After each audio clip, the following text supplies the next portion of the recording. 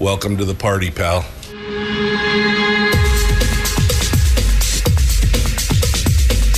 The Michael Dukes Show. The greed and the entitlement is astounding to me. What more could you want from a low-budget radio program? This is a dumpster fire. That was just BS. It is time to get a new perspective. We know just what you need, and we've got just the cure. Open wide and prepare for a steaming hot cup of freedom. I just don't fathom it. The Michael Dukes Show, streaming live across the world. Streaming live around the world on the internet at michaeldukeshow.com, on YouTube, on Facebook, on Twitch TV, and of course also on our live stream, which is available, audio live stream, which is available at michaeldukeshow.com. Also broadcasting across the state of Alaska on this, your favorite radio station and or translator. It is the Michael Dukes Show. Good morning and welcome to the program, the Tuesday edition of the show today. And we are broadcasting on every FM translator and radio station that we can get a hold of to try and bring you the best, latest and greatest on all things related to the state of Alaska. Today is Tuesday, which means it is going to be our deep dive into the weeds with Brad Keithley, who is the founder and director of Alaskans for Sustainable Budgets. He is going to be coming on board today, and we're going to be talking about the take back of the State House. Does it happen? And if it does, what does it mean? We're going to talk about the governor's race. And we're going to talk about how Alaska pays for itself going forward in the future. So we've got a lot of things to discuss this morning on the program with Brad Keithley.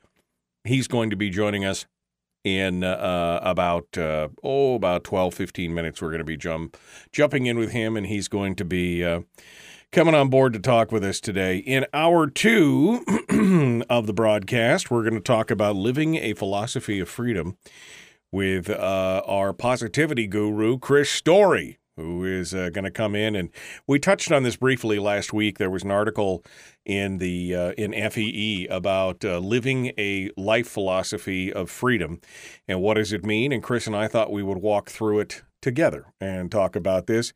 This is something that has been on my mind for a little bit here, and I wanted folks to I wanted people to discuss it. I wanted to think about it. I wanted to come over and I just wanted to talk about it. So, living a life of liberty. Liberty is a life philosophy. And we will be discussing that today with Chris Story in hour 2.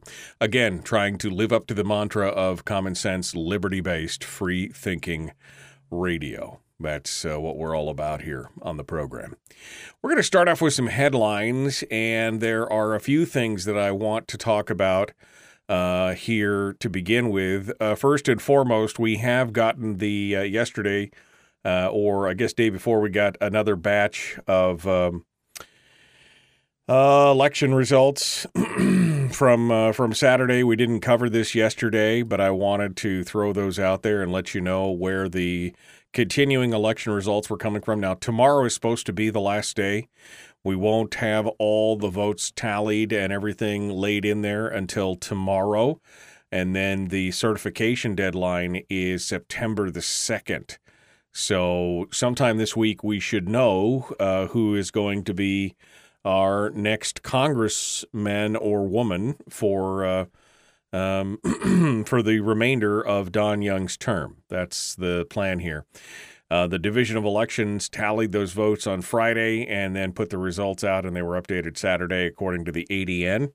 190,000 votes have been cast, and turnout, which is a pretty significant turnout for a primary, turned out so far is at 32%. Now, that's not the highest. I would have thought that was going to be the highest, but the highest turnout was in 2014 when the August election turnout was at 39%. So we got a ways to go. I don't think we're going to hit the record, but it's going to be up there. It's going to be high. The the state's first ranked choice voting election under a new voting system shows that Democrat Mary Peltola grew her lead and was at 39.6% of the first choice votes so far. She is almost 9 points ahead of Republican Sarah Palin, who is at 30.9%, and Nick Begich III trails at 27.8%. Now, write-in candidates have 1.6% total, so we'll see what happens as those votes get redistributed on August the 31st. Now, it looks like right now, obviously, that Begich is going to be the third place winner. Something would have to drastically change in the next, I don't think it's mathematically, it's not possible. So anyway, 27.8% of those votes went to Nick Begich. The question is, how many people who voted for Begich also ranked Palin second? And that is going to be the big question. Or in the case of me, how many people voted for a write-in first and then Begich second and then Palin third? Because you have to get all the way down into the third points for my votes to count towards Palin at the end. But it's going to be interesting to see where that comes out. Also, the unofficial results for the primary that took place on the same day, the Pick One primary, Mary Peltola had 36.8% of the votes for the primary race. Palin had 30%. Begich had 26th. And fourth place finisher, of course, was Tara Sweeney, but she pulled out of the race. And that means that Chris By, the Libertarian, will be in at fourth place with 0.6% of the votes. Lisa Murkowski saw her vote count go up to 45%, with Kelly Tshibaka at 38.6%, and then Pat Chesbrough with 6.8%.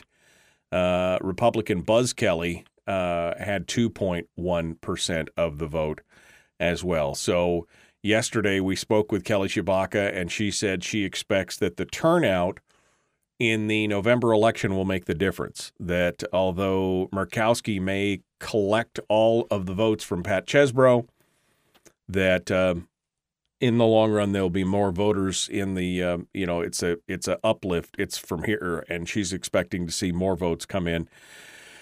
Again, 32% registered voters, 191,823 ballots counted as of now, with almost 600,000 registered voters in the state. Nothing changed in the governor's race. Governor, lieutenant governor, still with Dunleavy at the head of the pack, followed by Guerra at Dunleavy with 40%, Guerra with 23%, Walker with 22%, and then Pierce and Grunwald with 6.6%. So that's where we sit right now in the races as they lay out for the coming few days here until we get the date. Tomorrow's going to be the final count, and then on Friday will be the certification. That's what it's looking like right now. Mayor Charlie Pierce, we had him on the program yesterday, and one of the things that we talked about was the news stories that kept coming out. The Alaska landmine had some kind of Inquirer-type story about how this was all his departure from the borough was all cooked up and everything else, and then the ADN picked it up, and of course everybody wants to take a hit and take a shot at the conservative candidates out there, which I find slightly ironic. But in what I find a surprising turn of events, the Kenai Peninsula Borough attorney has made a comment, and this is kind of some heady stuff. This is some dangerous ground, because when it comes to legal battles, when it comes to executive sessions, when it comes to attorney-client privileges, there is a very thin line that you can walk this attorney has done, I think, a pretty good job of talking about.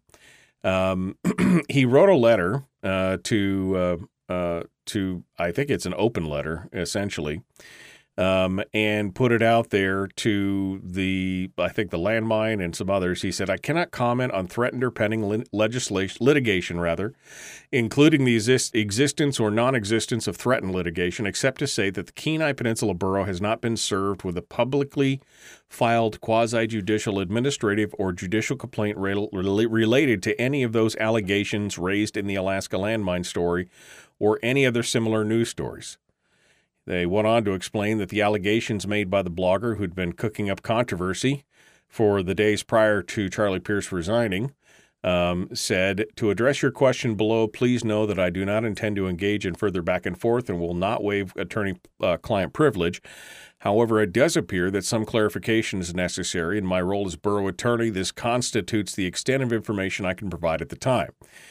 I cannot comment on confidential internal investigations except to say that there is not an ongoing investigation. In the interest of transparency, however, on July the 14th, the borough did engage the law firm of Ashburn and Mason to conduct a confidential internal investigation. That investigation was completed in July. Any internal documents or memorandum prepared for the purpose of or regarding the investigation are covered by attorney-client privilege, etc., and cannot be released absent court order. Accordingly, and to protect all borough employees' privacy rights and participation in internal investigations, I cannot at this time confirm or provide any individual names concerning the investigation. It would be inappropriate on my part to infer otherwise. Mayor Pierce voluntarily resigned. There's no settlement agreement that required or called for the mayor to resign. There's no applicable settlement agreement. There has been no monetary settlement. There are no signed agreements. I cannot comment on threatened or pending litigation, including the existence or non-existence of threatened litigation, except to say that the KPB has not been served with a publicly filed quasi-judicial administrative or judicial complaint related to any of the allegations raised in the Alaska landmine story or any other similar news stories. As stated on Friday, the KPB Legal Department will release a memorandum next week regarding succession. The KPB Legal Department will not comment further on any speculation surrounding Mr. Pierce's resignation, which I thought says a lot while still walking that line. I thought that was a very interesting piece. You can find it over at Must Read. It's got the whole shoot on it, and you can go back over there and take a look at it and read it and see what it's all about. But good bully for them. Bully for them. And finally, I thought I was going to get a little bit more time to talk about this, but I got a little too waylaid there. The SEC, which is the targeting committee for the Republican Party, met on Tuesday of last week and made a bunch of decisions about which candidate to support in office. And I got to tell you, this is exactly what's wrong with the Republican Party. This is exactly this shooting inward, this attack on conservatives continues, and this is just a prime example of it. And I'm sure we're going to have to get into this tomorrow. But I got this email that went out to all the different districts talking about who are supporting what. The House is pretty much it. They have a bunch of money, right, that they give as a committee to support different districts.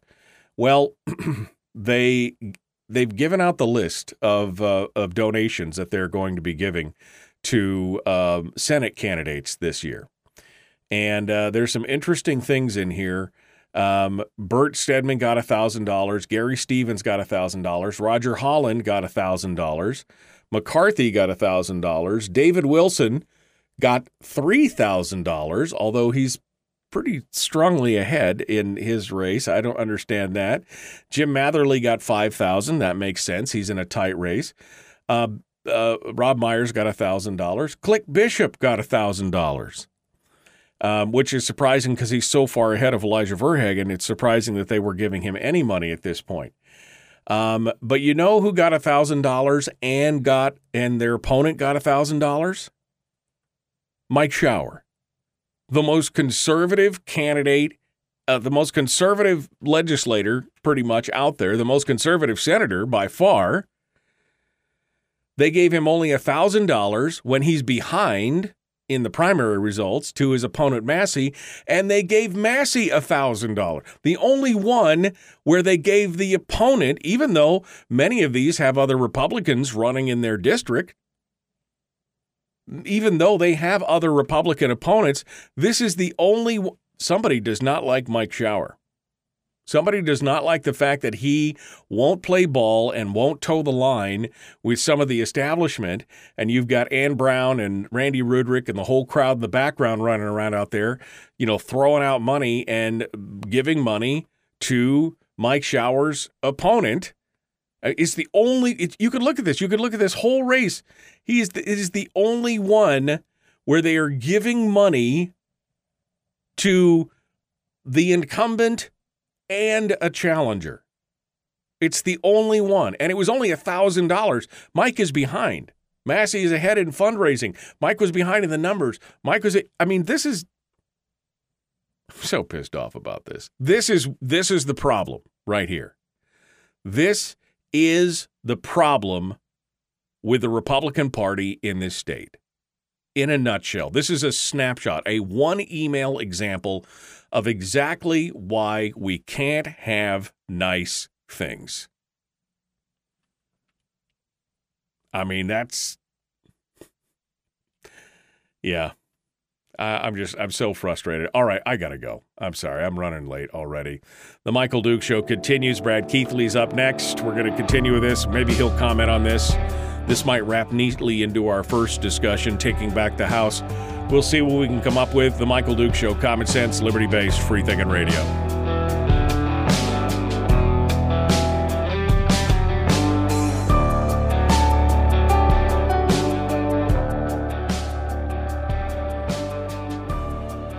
Yeah, it's true, and I didn't even mention that, James. Thank you. Click Bishop gets $1,000 from the ARP, even though he's been censured by his district, and Elijah Verhagen has been endorsed by his district. I mean, what the hell is going on at this central election, this election committee, the steering committee?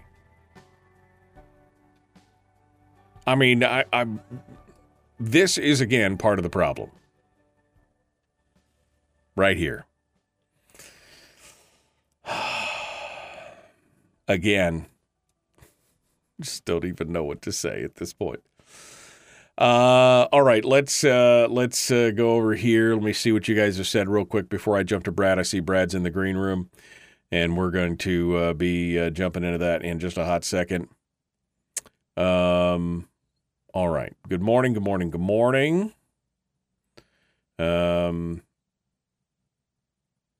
And you still have time to get your Christmas lights up, somebody said. What? Oh, man. Just imagine if everyone voted. Oh, yeah, that would take getting off their lazy behinds.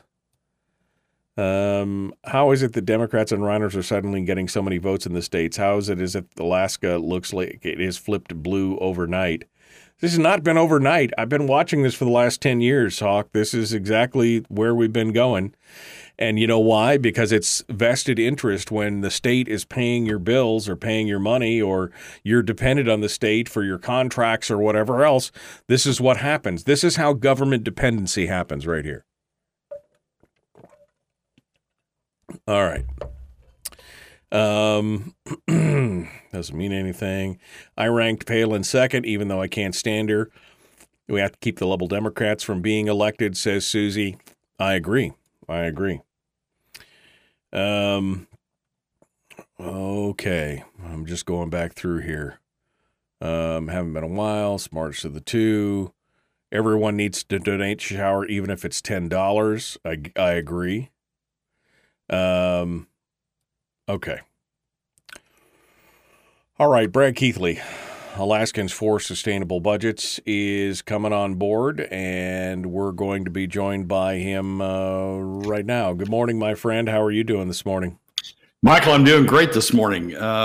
If somebody had a blood pressure meter on you, they would have noticed it went up as you were talking about the Republican Party email.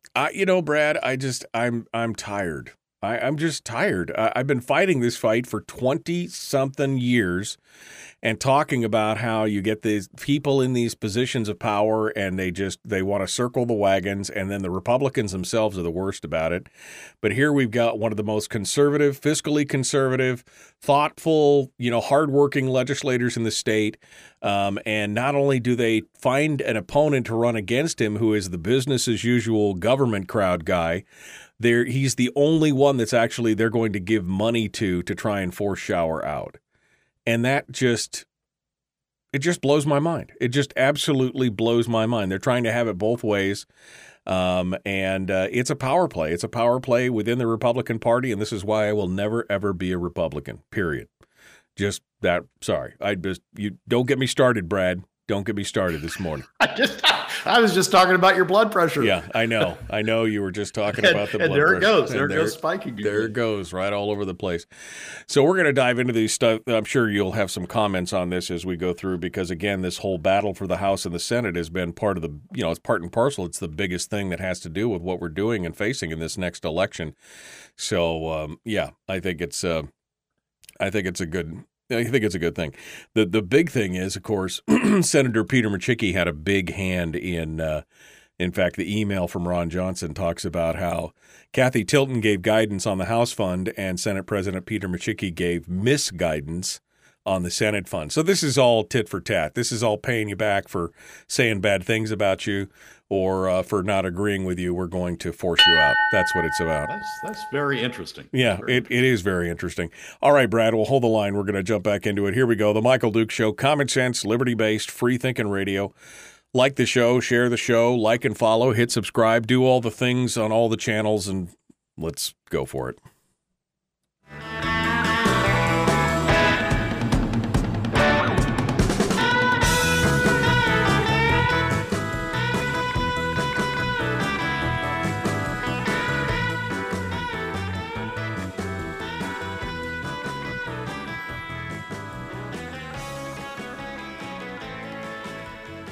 All right. Welcome back to the program. We're continuing now. It's Tuesday, the deep dive. We're going to jump into it with Brad Keithley from Alaskans for Sustainable Budgets, who joins us this morning to soothe the savage beast and I'm sure just to get us all squared away.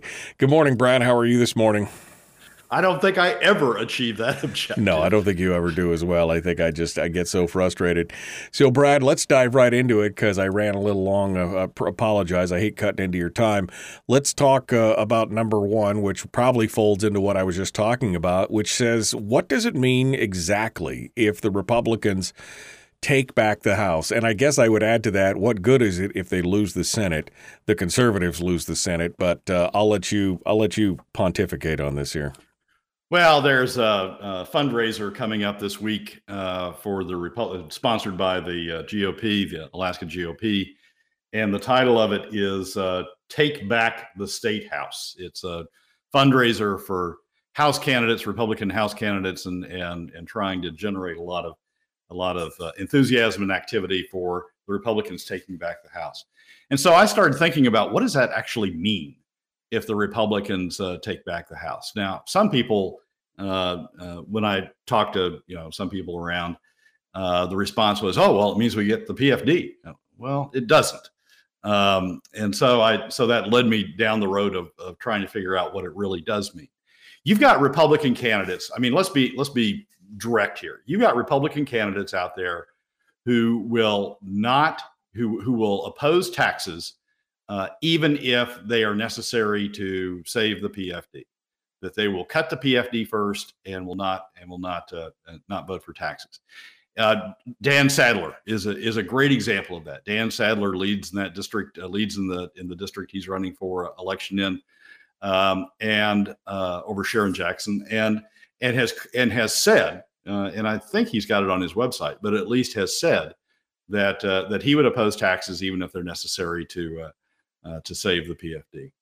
So you've got Republicans out there who are clearly saying that they won't vote to save the PFD. They won't take the steps necessary to save the PFD. That's going to look a lot. So the House is going to look a lot when you get through all that division and who's elected. The House is going to look a lot like the Senate has this last year. You're going to have a portion of them who are committed to saving the PFD. Will try to cut spending, but if its spending cuts aren't sufficient, like Mike Shower said at points in this last session, if spending cuts aren't sufficient, then we need to look at taxes as a substitute for using PFD cuts for revenues. You're going to have a portion of them willing to do that, and then you're going to have a portion of them not willing to do that, who are top 20%ers or top 20% defenders, and who are saying, no, we're not going to do taxes ever, even though taxes are better for middle and lower income Alaska families, 80% of Alaska families. We're not going to do taxes ever. We will oppose taxes. So you're going to have that split in the Alaska House, just like you've had it in the Alaska Senate. What it probably means at the margin is some resistance to spending, more resistance to spending than what you had, than certainly what you've had with the coalition. So you probably have some reduced support for spending in the House, but you don't have 16. I mean, looking at the numbers, you don't have 16 like Governor Dunleavy wanted in 2019 when he tried to cut spending down to the levels necessary to save the PFD. You're not going to have 16 to back up the governor, even if the governor tried it. Dunleavy hasn't talked about that. Again, he's unlikely to do it. He's certainly not talking about it during this campaign. So even if the governor tried it, you're not going to have 16 to back up the governor on spending. So you're not going to get to PFD cuts through spending reductions, even if the Republicans take back the House. So what you've got, I think, at best, if the Republicans take back the House, is a marginal impact on spending, maybe. Not a big impact on spending, a marginal impact on spending, maybe. And you've got as a result of that, you've got some increase in the PFD, maybe, marginal increase in the PFD, maybe. But you don't have enough Republicans to get in there and protect the PFD, do what's necessary to protect the PFD. So I think we end up in the same place, even if the Republicans take back the House. I think we're heading toward looking like what we just went through on the Senate, which is a split Republican Party, conservative Republicans trying to identify what's necessary to save the PFD, to do what's right for middle and lower income Alaska families, 80% of Alaska families, and then the remainder of the Republican Party, just like we had in the Senate, moderate on government spending cuts and doing what they need to protect the top 20% from contributing to the cost of Alaska government. Right, because we can see exactly how well, as you point out, that this has been working for the Senate. You can see exactly how contentious it's been and exactly what's happened, especially when you have people who are pro-government spend Republicans in charge of the leadership of these areas. And that's more than likely what would happen if you took over, and I'm not saying Kathy Tilton is that way, but overall, you've got LeBon, you've got Thompson, you've got Dan Sadler, you've talked about some of these people. It is going to be Will Stapp in Fairbanks, who said he was more than willing to cut the PFD. You've got these Republicans who are very much about protecting government spend in the long run, and I think that all you have to do is look to the Senate to see exactly how that worked out. And even if the Senate was exactly as it is at this exact moment, it's the uphill battle. And if it changes, if people like Mike Shower are voted out, and if you get a Kathy Giessel or if you get a Kelly Merrick in there, as we're seeing in some of these races that they're ahead, good luck. I mean, just flat out good luck trying to get any of that stuff fixed.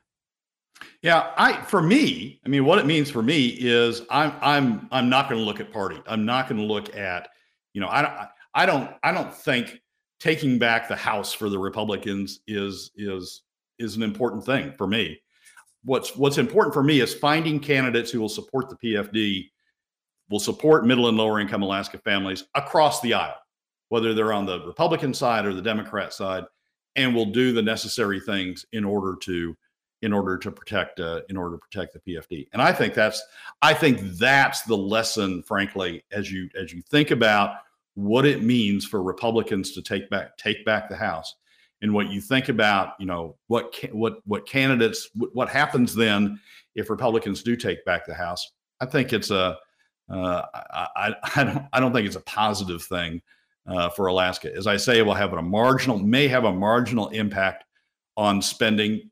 Marginal. I'm not talking about huge dollars here. I'm talking about, sort of symbolic chips here and there along the way. Marginal impact on spending. Maybe things like defined benefit plans don't proceed if the Republicans are in control of the House, but they're probably not going to get through the Senate anyway. So it's I just see a very marginal effect. I don't see that sort of attitude getting the PFD restored. So I think I need to be thinking about the House elections a different way than simply the mantra of the Republicans take back the House in order to focus on getting the PFD. Well, I'm getting to the point now, again, with all this stuff and what we were just talking about with the Senate Leadership Committee and all that kind of stuff is, why are we supporting the party at all? We should be looking at each individual candidate, and I don't give a crap what their label is. Where do they stand? Are they pro-PFD? Are they smaller government? I just don't care. I think, the party system is obviously broken across the nation. And in Alaska, we've got our own brand of infighting inside the party that's just made it basically useless at this point. Like you said, I don't care about the majorities or the leadership or this or that. I want to look at individual candidates. And I'll be honest, $20. Everybody should be dropping $20 in a hat for whatever candidate they think is a good candidate. And if everybody who listened to this program did that, we'd have a lot more folks that were ready to go in there and fight for us. But instead, we love to gripe, we love to crab about it, and this is where we're at.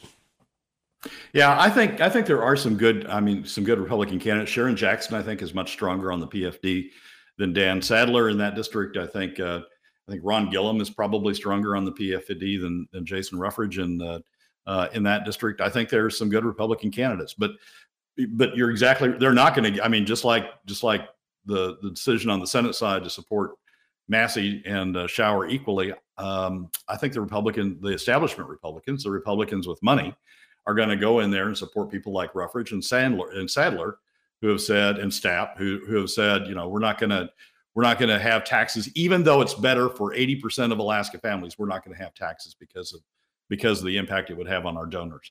So you're right. We need to be out there supporting those Republicans, as well as, frankly, those Democrats who care more about 80% of Alaska, care more about middle and lower income Alaska families than they do about things like taxes or things that are related to the top 1%.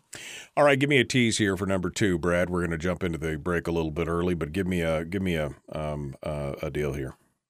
Well, I think we need to be talking more about the governor's race. I've talked about it some, but I think the assumption is that Dunleavy is far and away ahead, that this is a cakewalk all the way through November, and we don't really need to worry about the governor's race. If you look at the latest numbers, the Saturday numbers that have come out of Division of Elections, I don't think that's true. I think this is going to be a tough governor's fight. It doesn't look like it because Guerra and Walker are dividing essentially the second place votes, the opposition votes between them. But if you look at the numbers that came out Saturday, it's going to be a very, very, very, very tight race. I think it's important that Charlie Pierce stay in. I think it's important that Charlie Pierce run hard. And I'll explain why when we come back from the break. All right, Brad Keithley, Alaskans for Sustainable Budgets. We're going to continue here in just a moment. We will have that discussion this hour of the program being brought to you by your friends over there at Satellite West. You can find them at satellitewest.com when it comes to communications in the state, whether it's satellite or cellular or rubbing two sticks together and sending smoke signals, whatever it is. Satellite West have got you covered. Go check them out, satellitewest.com. All right, we're going to continue with more here in just a moment. The Michael Duke Show. Common sense, liberty-based, free-thinking radio.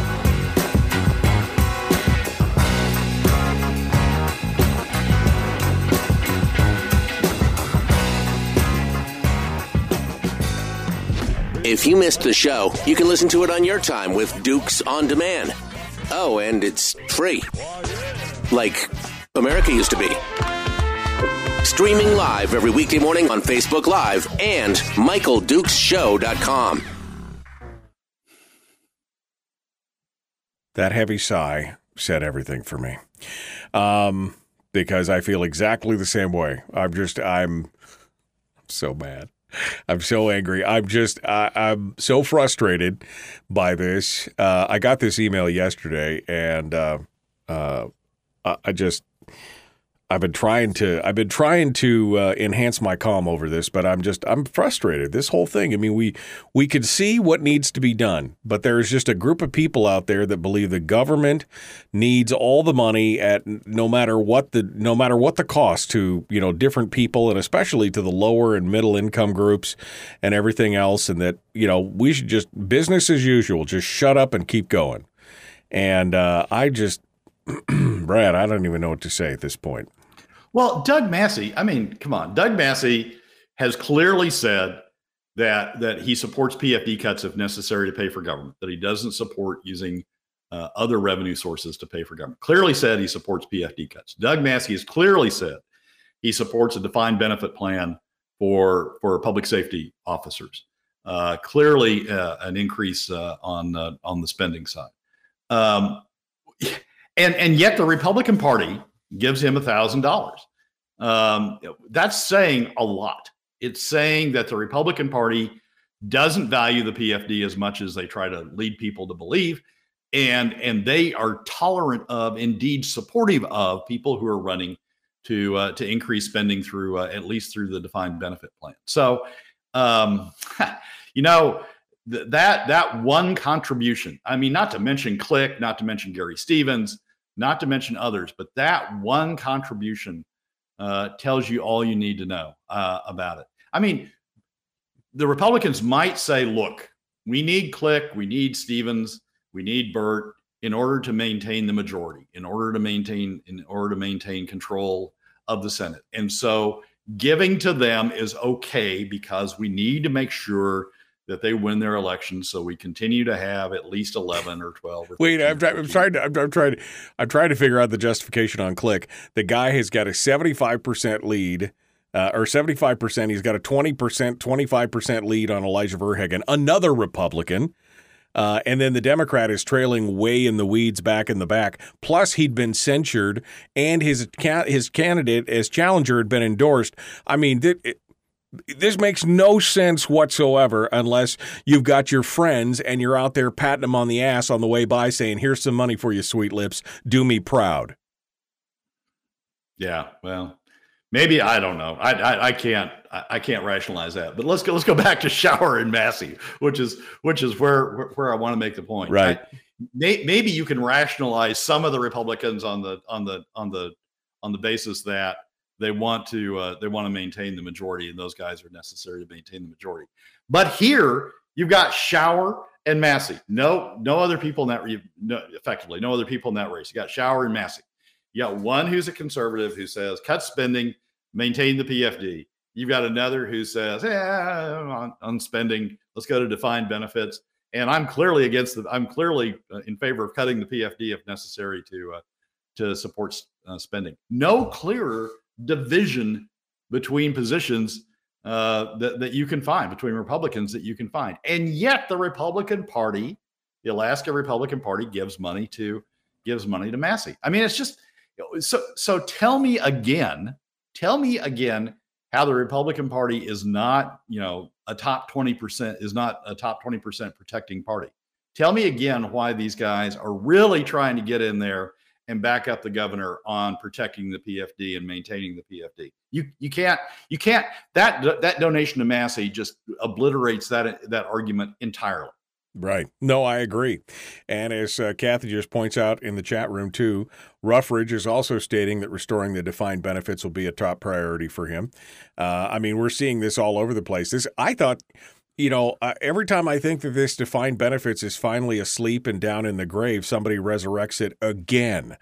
And we keep coming back to it. It is, it is a boondoggle to end all boondoggles, and yet it seems to be a talking point. The Democrats have always kind of had it there, but now you've got Republicans who are touting it. And I'm just like, have you people not learned from history at all? And let's be clear. Some people say, "Oh, well, I'm just in favor of defined benefits for public safety employees." That's the camel's nose in the tent. The plan here is defined benefits. I mean, the plan that even last session it became clear. The plan is to push defined benefits for public safety, and as that picks up steam, then say, "Well, we got to do it for teachers too, because we got a teacher retention problem. So we got to do it for teachers also." And as that gathers steam, we're going to be right back to where we were under the old tier system with all of the state employees captured. I mean, because you wouldn't want to leave anybody out if you're going to do teachers and you're going to do public safety employees. I mean, do you not value those other employees out there? We're going to be right back in the same spot we were before, with the state taking the risk of markets going down and the state taking the risk of underfunding the plans going forward. All right, you heard the ding. Time to jump back to it. The Michael Duke Show. Common sense, liberty-based, free thinking radio. Like this video, share, hit subscribe, ring the bell, do the stuff. Let's go.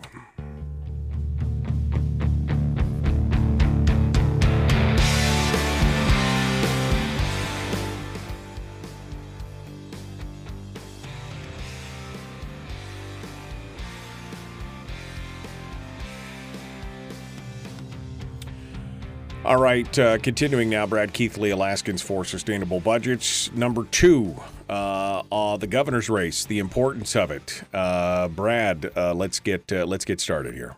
So let's look at the votes. Let's look at the division election final votes on the governor's race from Saturday. They have Dunleavy well ahead, but at 40.42% of the vote.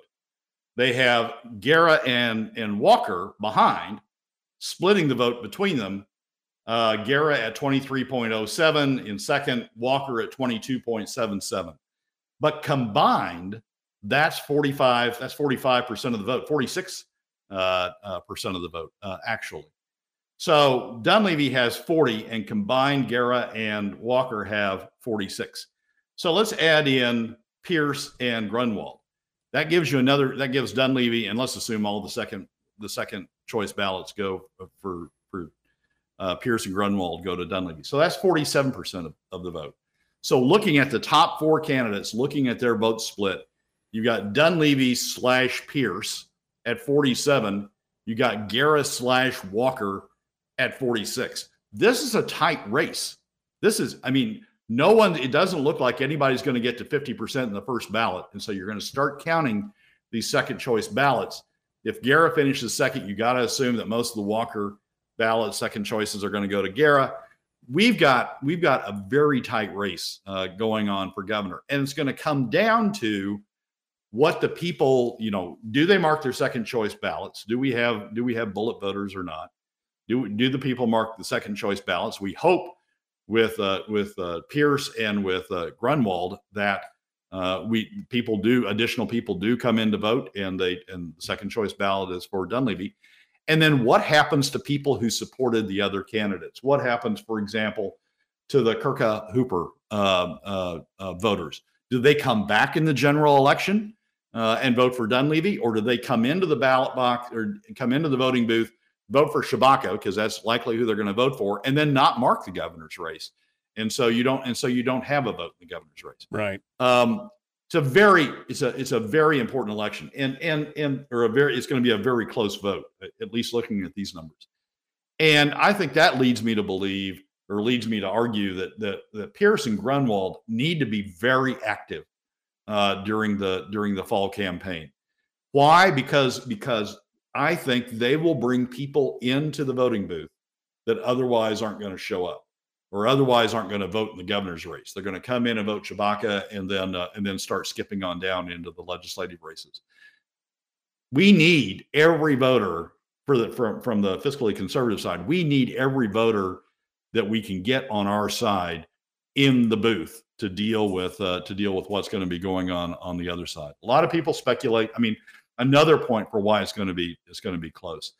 A lot of people have argued that when the general election comes, the general election voters tend to be more moderate than the primary voters. I'm not sure that holds anymore, but if it does, you're going to have more moderate voters showing up for Guerra and for Walker, which makes that 46% even 46 to 47 against Dunleavy even narrower than it looks like coming out of the spring results. So this is not a cakewalk. You think it is when you look at Dunleavy's 40 and you look at Guerra and Walker down in the 20s. You think that's where this is headed, but it's not. It's going to be extremely close. And those Pierce voters, those fourth fourth voters are going to be fourth place voters are going to be extremely important. Their second choice is going to be extremely important, and getting the voters for the others back in to come back in and vote.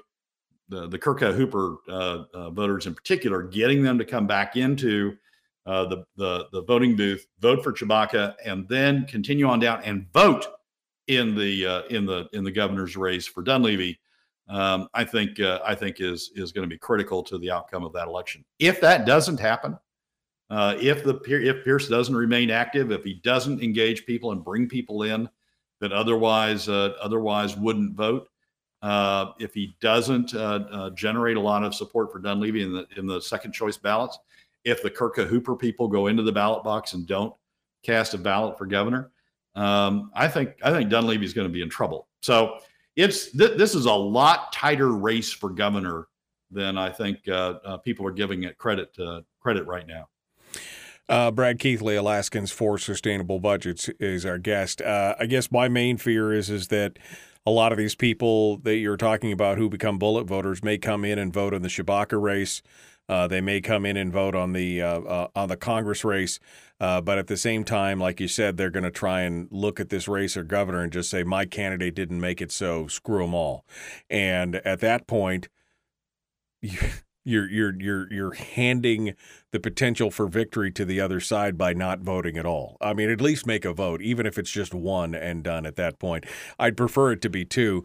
Like I said, I mean, I'm endorsing Charlie Pierce, and I'll be voting for Dunleavy second, and I won't be ranking any of the other guys, simply because that's the way I'm going. But if you just go in there and you hold your nose and say, or don't hold your nose and vote for somebody, then, as you said, it's a 1 point difference right now between Dunleavy and the combined votes of Garrett and Walker.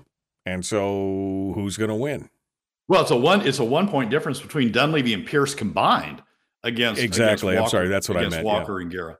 Yeah. I mean, Walker and Garrett beat Dunleavy on their own bottoms. So those Pierce voters, I cannot emphasize enough how important it is that Charlie stay in the race. I know all these rumors out there, but that Charlie stay in the race, and Charlie campaign hard in order to bring voters in that otherwise may not mark in the governor's race, and not only to bring those voters in, but to not discourage them, maybe encourage them to cast their second choice ballots for Dunleavy.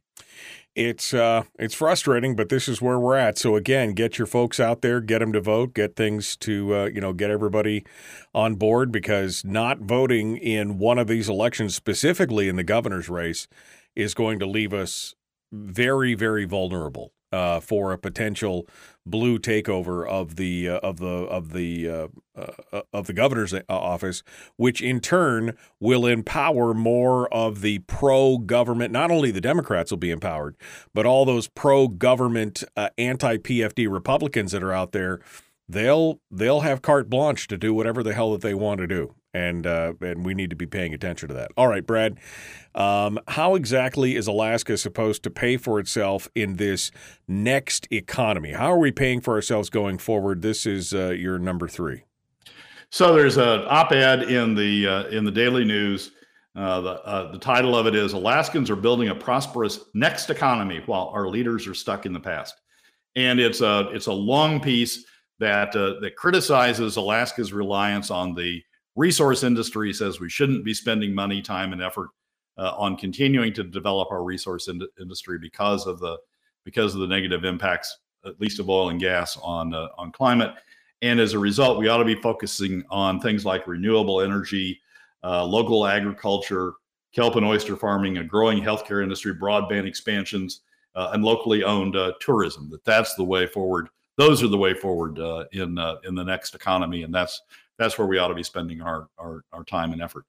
I have one question about that. How the heck are we supposed to pay for government in that economy?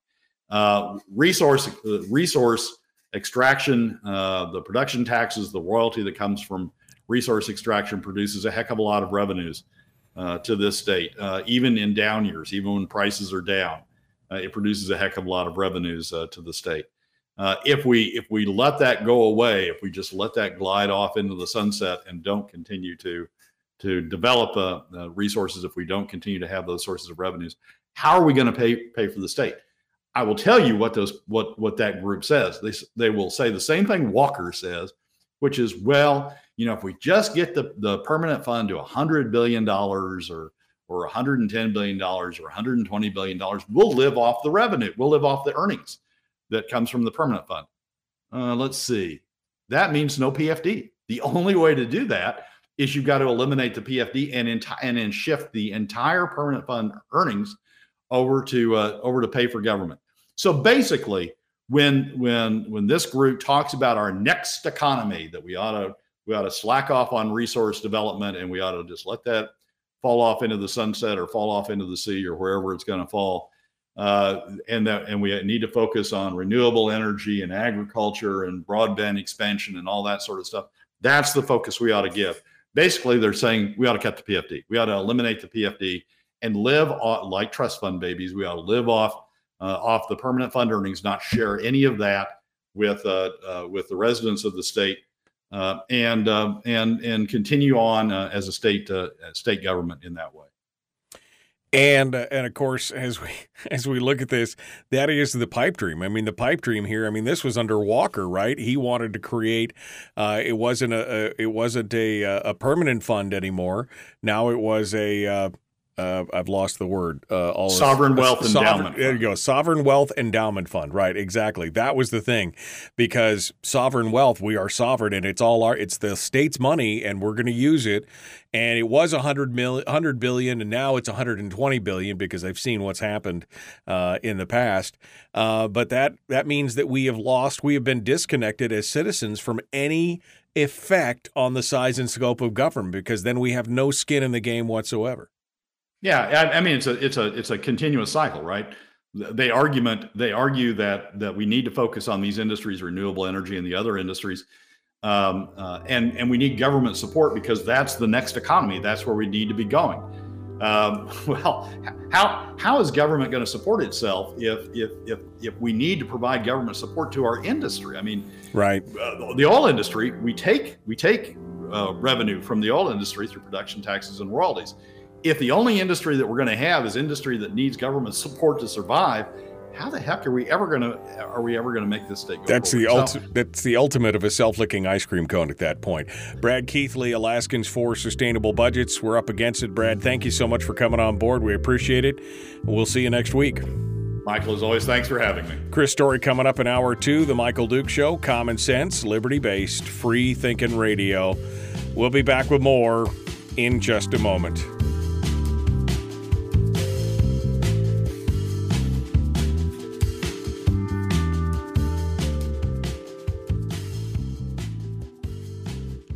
I think Brian asked the question that I was thinking as you were running through that list of industries that was in the op-ed. I mean, broadband, how does broadband produce any kind of, how does that become a producing line item for the state at that point? I mean, there's just so many questions. I have so many questions over this. Well, broadband expansions that multiply entrepreneurial potential. So we're all going to we're going to find the next Amazon because we'll have broadband somewhere out in Western Alaska. Exactly. Somebody out in Chicknick or someplace is going to be able to have their own Amazon warehouse because they have broadband or something. Yeah. But we can't tax them because then they wouldn't be competitive, and we have to have government support for them through paying for the broadband in order to establish them in the first place. So it's none of these are revenue producing industries. All of these are revenue dependent, government dependent. Right. Industries. Because how do they get that broadband out there? Government subsidies, billions of dollars in government subsidies to make sure everybody has the high speed whatever at their home, no matter if they live in a cabin 580 miles away from the nearest landline to whatever. That's what's important. We got to have the government subsidy to make it happen. And Rob Myers, I would be quick to point out, and we're taking away the capital. When we take away the PFD, we're taking away the little private capital that people might be able to use to develop these small business industries, because we're taking away their private capital, because we're taking away the PFD. All of it's dependent on government, right? It's dependent on the 60+1 getting their favor to support your particular industry. We've become, I mean, people who say PFDs are socialist, what is more socialist than a state government, than a state that's dependent on government to fund itself and is taking money that otherwise is intended to the private sector through PFDs to do that? I mean, it's the ultimate definition of socialism. No, I mean, look, this is about creating government dependency. That's what this whole thing is. The whole thing is about creating government dependency. That is the socialistic pipe dream of the author of this opinion piece and a lot of other people, is that they want everybody to be dependent on government. Now, whether that's in the welfare state and being dependent on the government programs in that regard, or whether it's in the corporate cronyism state where government or where businesses are dependent on the government contracts and government spend, the ideal here is that everybody be dependent on government at one level or another. That's really the bottom line here. And watch this. Walker, we're going to hear in this election campaign, Walker echoing these comments. Oh, we've got to develop our renewable industry, renewable energy industry. We got to develop this. We got to develop that. How are you going to pay for it, Bill? Well, we've got this permanent fund. We got these earnings, and we're going to be able to do all these things by doing that. I mean, Walker's the ultimate PFD cut candidate. He won't come out and say it, but he's the ultimate PFD cut candidate. I'm just, this is not the day for me today, Brad, because I'm just so frustrated by this whole thing. And like I said, I've been fighting this fight for 20 years. And I see, we take one step forward and then we take two steps back, and we get one good candidate in there for one or another office, and they either self-destruct and roll over and wet on themselves, as we've seen with the Dunleavy campaign, or they get attacked from within by members of their own party, as we're seeing right now with Mike Shower and Sharon Jackson and others. And, at some point, you just got to throw your hands in the air and just walk away and go out and do your own thing at some point. I mean, it's so tempting sometimes just to basically, give everybody the finger on the way out the door and basically say, you figure it out, sweet lips, I'm done. Because that's kind of where we're at. So talk me back off the ledge, Brad. Talk me back off the ledge here and tell me what, how we're going to make this work, because that's the question. You got 2 minutes to fix me here. Go ahead. Well, your argument essentially leads you out of Alaska because you got to walk out the door. And Terry wants to stay in Alaska, so you can't do that. You got that for sure. Yep. And the other is, and this is going to be heresy, and I'm going to get a lot of hate comments as a result of it. But you got to think beyond the Republican Party. The Republican Party is there are people in the Republican Party that are part of the solution. But there are also people outside the Republican Party that are part of the solution.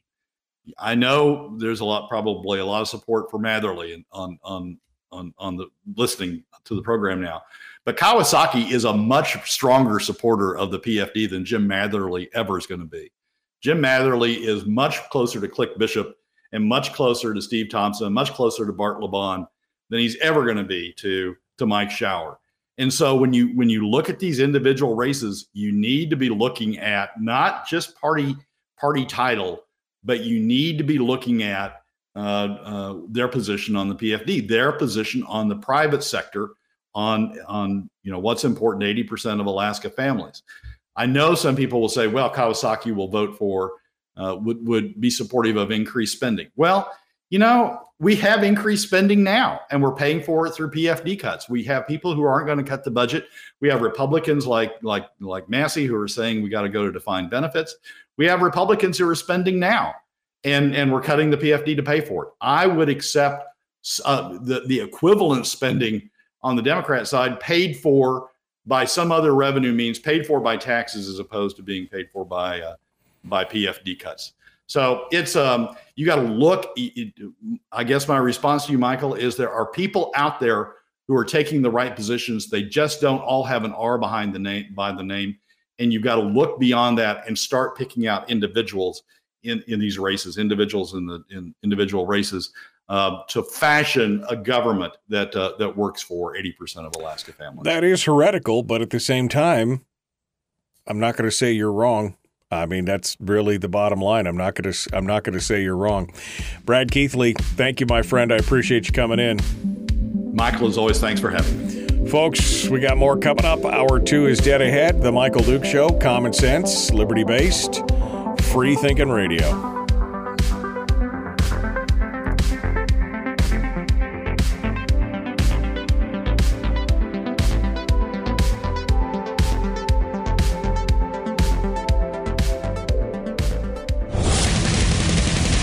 Whoa, buddy. Put that thing back in its holster. We haven't gone anywhere. I don't understand. Check out the MichaelDukesShow.com for information on how to get access to the podcast. Welcome to the party, pal.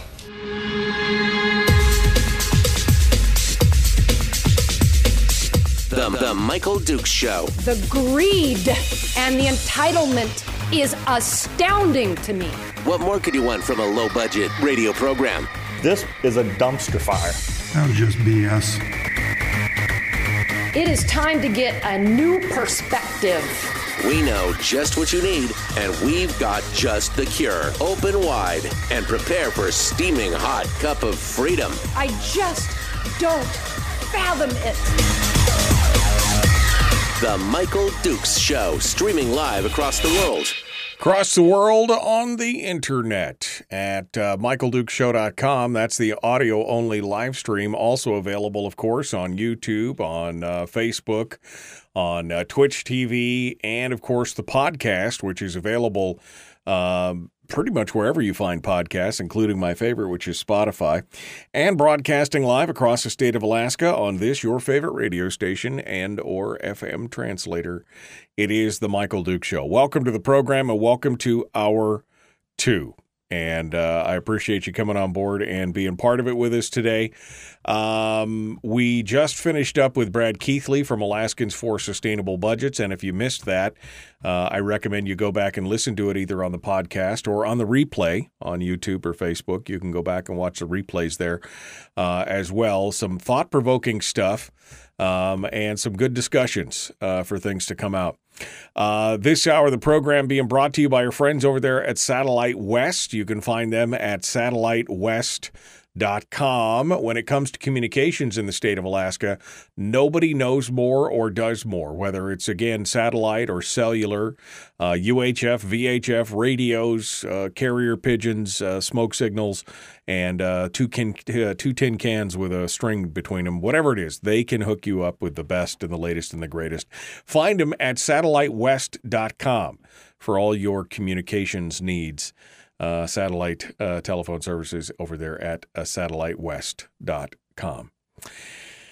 Quick reminder, I guess I need to do this now. We all know that this weekend is Memorial Day. Is Labor Day weekend. The summer's already gone. I thought it was Memorial Day. It's Labor Day. So we've got a 3-day weekend, and that means that on Monday I will be off. It will be a day off for me, and we will have alternate programming on this upcoming Monday. You can always catch up on the podcast to get your fix. If you miss anything, or maybe you could go back and listen to one of your favorite shows again, if you really, really need it. Otherwise, I will be returning to the airwaves a week from today. That is next Tuesday. And at that point, we'll have a good analysis of what's happening with the elections, because on Friday, after we do the show on Friday, on Firearms Friday, we will get the announcement for what the official vote count's going to be. That's the certification. We'll actually probably know tomorrow, so maybe on Thursday we can do some analysis of it. But we got some pretty full shows lined up here for the next couple days. We're going to be talking with Elijah Verhagen on Thursday, along with, I believe, Sarah Vance. Frank Tomaszewski is going to be joining us on the show tomorrow, and then Mike Schauer. So we've got a pretty full boat of citizens going to be joining us here over the next couple days, but we'll try and sneak in a little bit of analysis of what's coming out with the elections and that coverage, as well as the numbers, the final numbers come in before things are certified on Friday. But I will be off on this coming Monday. So just FYI, just in case you're wondering what's going on. All right. We are going to be talking in this hour with Chris Story, the man from Homer, who is going to be with us and talk about liberty as a life philosophy. There was an article in FEE, which fee.org is where you can find that, and that is the Foundation for Economic Education. And there was an article written by Lawrence Reed talking about liberty as a life philosophy. And I asked Chris to kind of give a read through that and tell me what his thoughts were, and he wanted to discuss it. So I thought this would be a good opportunity for us to come together and discuss that and maybe, I don't know, change a few hearts and minds out there. That's kind of what I'm looking, just a little bit of hearts and minds. We'll work through that. Meanwhile, in hour one here, I'm going to go back through a couple things, including what I was so ramped up about in the beginning of hour one, which was the move by the Senate Leadership Fund, or the Senate Leadership Fund, the Republican committee that is tasked with giving money to various candidates in the state, money that's been donated to the party, and we'll talk about all that. But somebody threw a question up in the chat room at the very end here before we just came back on the air. Polar on YouTube asks the question, in the race for Congress right now, if all of Nick's votes are one and done with no second choice, what happens to the race? And that's a great question. Then if that is the case and he is the third place, then anybody, if there are no second place votes, they drop off.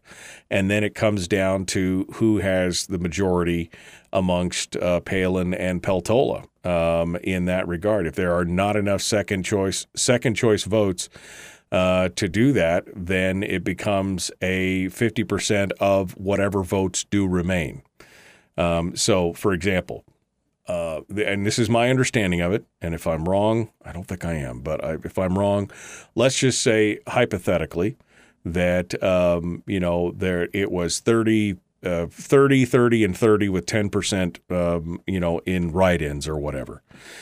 If, for example, Peltola has 30, Palin has 30, and Begich has 30, and you go for the second round of votes, and obviously nobody has a 50% margin, and you go for the second round, and as you point in your hypothetical here, Begich has no second place votes, then it would be the 30 and 30 and the 10, so that would be 70%. Then they have to get 51% of the 70% of the votes that remain. Does that make sense? It becomes not a 51% of all the votes, but only the votes that were actually cast in the second round. So if you don't cast a vote in the second round, the percentile needed for the 50, or the number needed for the 50% percentile, is a lower number. I hope that makes sense. So that's the answer to that question. Now, the likelihood of that actually happening, I think, is pretty low. I think that there's probably a lot of people out there that are going to be voting. I think that there's a lot of people that probably voted for Sarah that placed Nick second, and I'm sure there's a lot of people that voted for Nick that placed Sarah second. So I don't think this race will be nearly as close as Brad was pointing out in the last hour. The governor's race. The governor's race is the one that's going to be really, really tight. As the numbers lie out right now, even accounting for everything, it's basically if you take it down to the second round and assume that all of Walker's votes go to Guerra and all of Pierce's votes go to Dunleavy, it's still a 1-point race. So it's definitely going to be a tight one here as we go through. All right. So I don't think baggage voters are one and done, says James in the chat room. And I would agree with that. I don't think that that's going to be the case. I think that you'll see that as you go forward here, you'll see a lot of those things break. Now, the question becomes, in my mind, this is one of the questions that I have, because I know that there's a lot of Republicans that, not a lot, but a chunk of Republicans that are voting for Walker simply because they don't like, these are like the Kathy Giessel Republicans. She has endorsed Walker. She's not endorsing Dunleavy. This is kind of the direction she's going. Did they put a second vote down? Do they vote for Guerra on their second vote, or did they vote for Dunleavy on their second vote? So I don't know. Again, we're in totally uncharted waters with this stuff. But historically, as we've talked to people like Dr. Fred Van Bennekom and others who are experts in ranked choice voting, historically, the likelihood of the second place candidate in the first round of voting actually winning overall statistically seems to be higher. So we'll have to see. We'll have to see how that works out. We'll see what happens with that. All right. Well, let me just come back here to this email and talk about this. And I'm sure we're going to have a long discussion about this tomorrow with Mike Schauer. We'll get his take on it. I can't imagine that he is thrilled, to say the least, on this.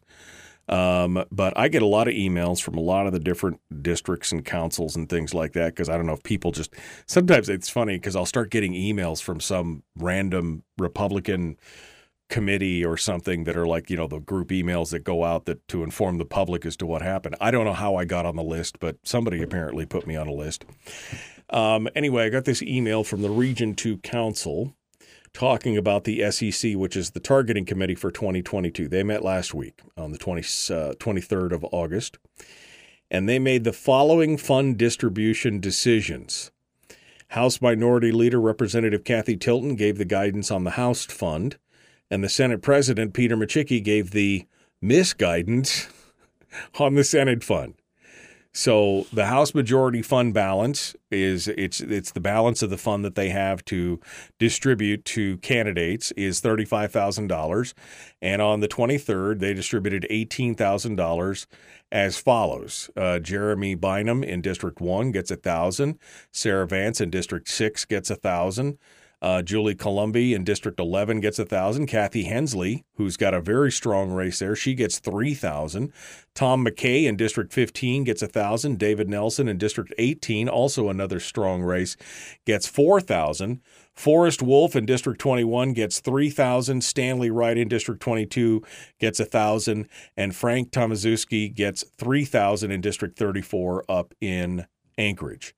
Districts 13, 21, and 34 are new seats we believe to have a chance to pick up, according to the email here. Then we get into the Senate side. And so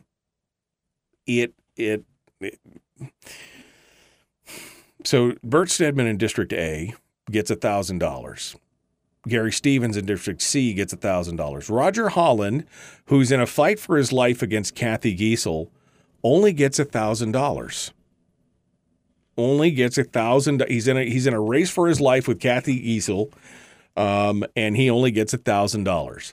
McCarthy gets $1,000. David Wilson, who I've got to go back and look at this. Where's my results? I have the election results here. I just wanted to throw this out there because David Wilson had a significant lead against his opponents in the in his race. I just want to make sure that I don't misspeak on that when I get through. Nope, next one. David Wilson.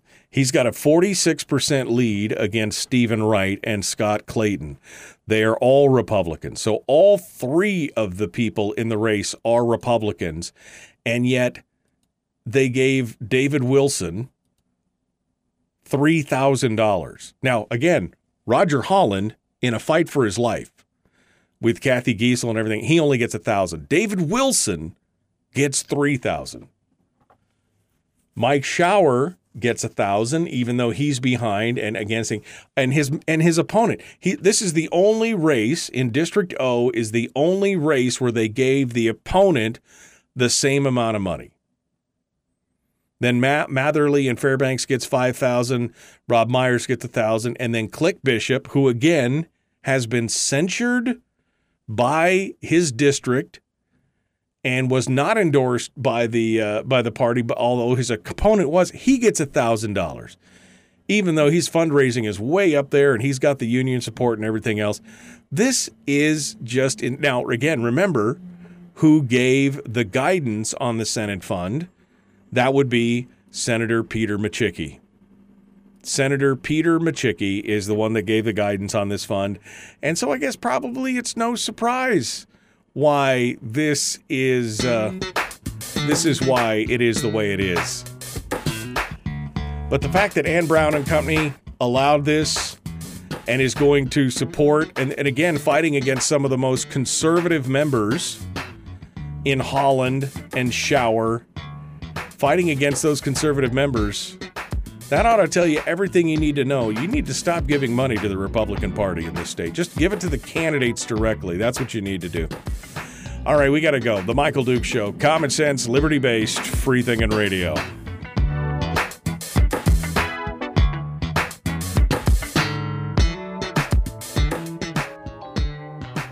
We're broadcasting live through a series of tubes. Allowing all of these entities to provide streaming stuff going on the internet. Well, it's kind of hard to explain. Sorry. Streaming live every weekday morning on Facebook Live and MichaelDukesShow.com.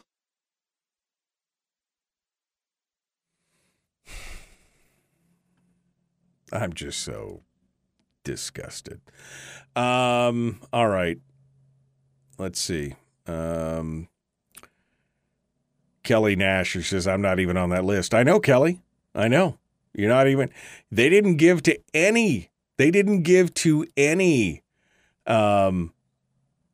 opponents. I mean, the only person that they gave money to, both the incumbent and the opponent, is in the Shower Massey race. That's the only one. The only one. I mean, I just. Let's see. Polar Septic says, what I'm pointing out is that if you vote one and done without ranking and your candidate does not win is the same as not voting at all. That's exactly right. That's exactly right. That's exactly what they did. They should have given dollars to Kelly Nash in her race against Bart LeBon like I did. I can't believe they did not say things like I do. Well, this is, again, no surprise here. Terry says, Wilson is a rhino. We don't want him back. I mean, he was my senator for a long time, and I would have voted against him if I was still in his district, but I got redistricted back to Mike Shower's district. Okay. He was Union Influence Sid. All right. Micciche, the snake oil salesman, says Terry. They are mostly placing bets on perceived winners. Okay, well, that's great. Okay. Moderate floater. Alaska GOP is FUBAR. Yep, but like I said before, just hedging bets. I have been banned from RWF and from ARP. Okay. All right, let's get this all squared away here. I got Mr. Story here who refuses to get on board with technology. He just wants to do it the old way. He's just a old-time radio guy. He just wants to do it the old way. Hello, my friend. How are you? Troglodyte, I think, is the expression you're maybe looking for. Troglodytic is how I approach the world, and that's how I shall stay. You're a Luddite. You're a Luddite. Or a knuckle-dragging troglodyte. One of the two. But I mean, it is what it is. Hello, friend. How are you doing? What's happening in your world? Good morning. Doing well. I've had an amazing couple of weeks since you and I spoke, and sorry about last week. I feel terrible leaving you hanging, looking like a fool, looking like an idiot, looking like a unprepared, unprofessional. It was my fault. I want to admit that right here to those that are still listening. That's me every day. What are you talking about? I mean, it's no difference than any other day at that point. Oh, it was just a Tuesday. It was another Tuesday. Just another Tuesday in August on the program. So you're all back. You're rejuvenated. You're rested. You're ready to go. You're ready to jump into it and get it all done. Absolutely. Okay. As much as we can in the very short time we have together. Yes, we do have a very short time together. Tell me what's happening with the books before we get into what's going on. I know you've been working a busy schedule. Tell me what's happening. You mean like with the books I'm writing right now? Yeah, I know you're writing I know you're writing the next Man book, and you're doing some other things. So quickly, you got about a minute here. Give me the rundown. Yeah, the next in the Jacob Mann series is nearly complete. Probably probably 3 or 4 chapters. I'm sort of an organic writer, so things are actually unfolding in front of me that I didn't expect. So that's taking me a little bit longer than I wished and expected to. But then the Schoolyard Millionaire's coming along nicely. Probably got both of them. I'm hoping to publish in November. That's my goal. That's what I'm aiming towards, but we'll see. At least one of them in November. Yeah, no, absolutely. All right, well, we're looking forward to hearing it and seeing what you have to say, so that would be Thank good. Deshana says you won't come on the video because you're in your pajamas, and so, No, that is so untrue. I do not wear. But I was just going to say, we all know that you go commando, so that's probably why it doesn't want to do it. All right, well, hold the line, Chris. We're going to be right back to you here. The Michael Duke Show continues. Chris Story is our guest. We're going to dive into the philosophy of freedom and liberty, and we'll get his thoughts on it here as we jump into it. The Michael Duke Show, common sense, liberty-based, free-thinking radio. Like it, share, like it, share, like it, share.